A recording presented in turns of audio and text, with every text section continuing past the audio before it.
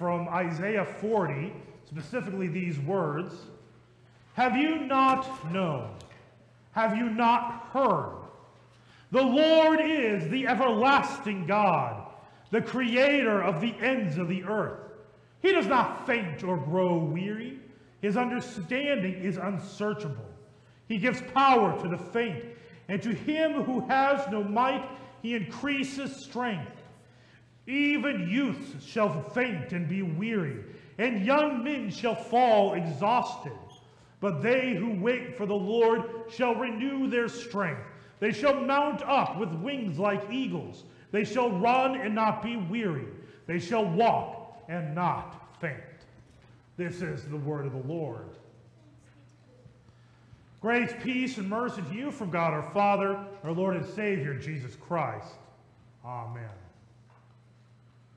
Long lay the world in sin and error pining, till he appears and the soul felt its worth. A thrill of hope, the weary world rejoices, for yonder breaks a new and glorious morn. Anybody know what carol that is? Oh, Holy Night. You better know. Somebody back there is singing it out Sunday. But that is a hymn that was written in the 1800s. Interestingly, it is a hymn that is not found in our hymnal, not because there's anything theologically wrong with it. It's just not very good for congregational singing. But it's wonderful for a soloist or for a choir. But the words of the song are very powerful. The third verse, for example, is speaking to the abolition of slavery in the United States. Talk about my slave is my brother. All oppression will cease. The chains will be broken. But this first verse, it says, in sin and error pining. That is what the world lays in. Sin and error pining. The world is weary. Weary, I think, is a word that I think could describe many of us. And I feel like, to some degree, as I'm going through this, if anybody was here on Sunday, it'll sound like a little bit of rerun, but it carries over. The reality is, this time of the year, we get weary. There is so much going on. I kind of like this quote from, if anybody's familiar with The Lord of the Rings, this is from The Fellowship of the Ring. This is said by Bilbo. You don't really have to know the story, but I think the quote will help you. Although, by the way, if you're wondering, Lord of the Rings is the best Advent movie there is. It's a movie about hope and about defeat on the day of the Annunciation. So anyways, but this is a quote. It says, this is Bilbo. I am old, Gandalf. I don't look it, but I am beginning to feel it in my heart of hearts. Well preserved indeed. Why, I feel all thin, sort of stretched, if you know what I mean.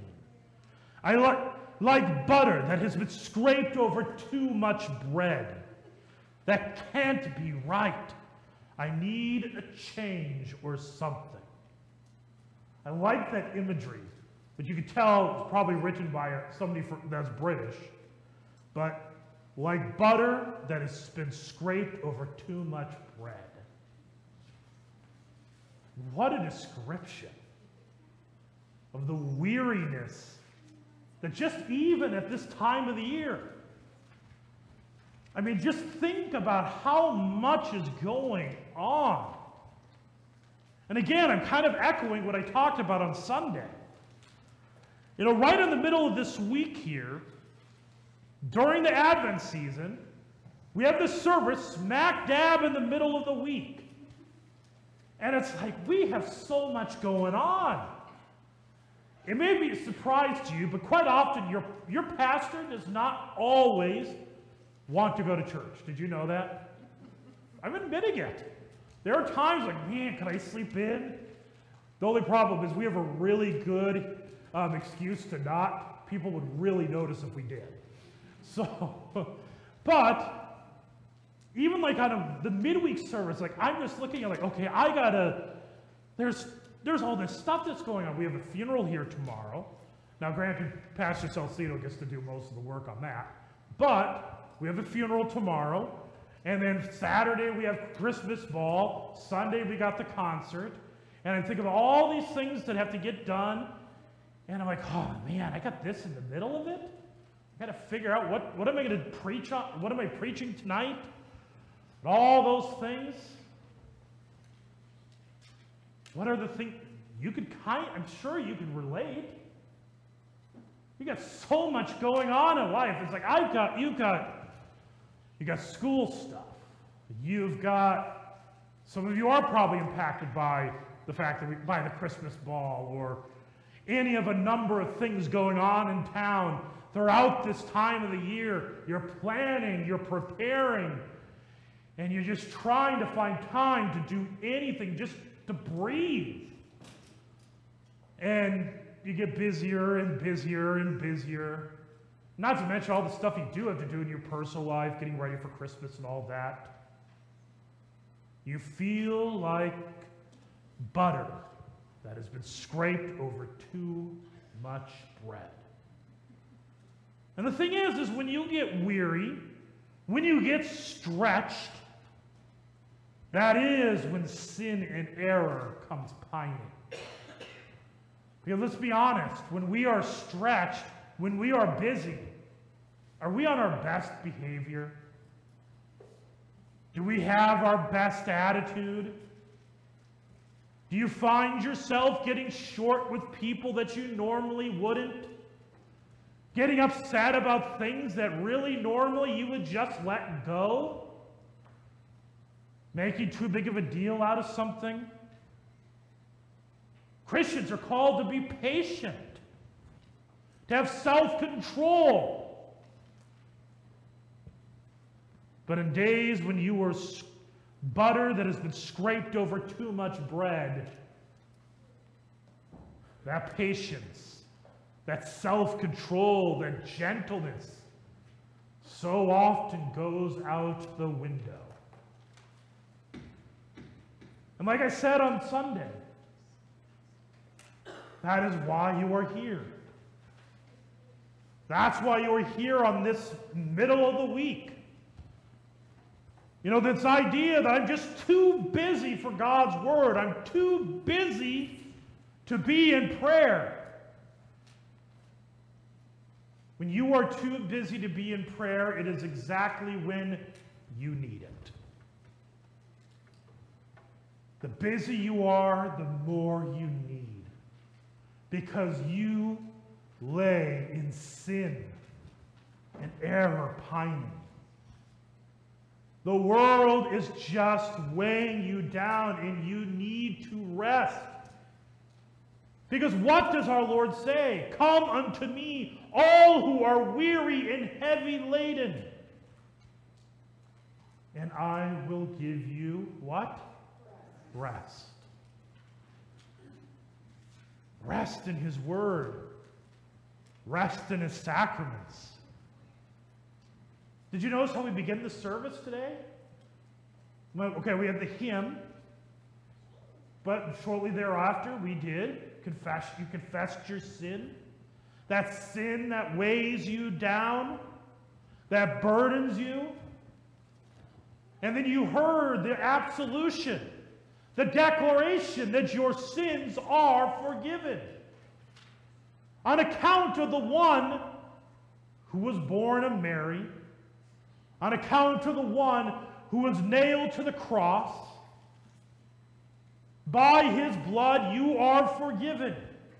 And you even hear it, and you are forgiven in the name of the Father, Son, Holy Spirit. Amen. Words that we've heard in our confirmation lately, talking about baptism. Because in baptism, you are clothed, receive a new identity. We come unto him. And that's even how we began our service. In the name of the Father, and of the Son, and of the Holy Spirit. Amen. You are clothed. You're relieved of your burden, your weariness. Christ has come in the flesh, born of the Virgin Mary. Christ is come in his word, in his sacrament, to give you rest.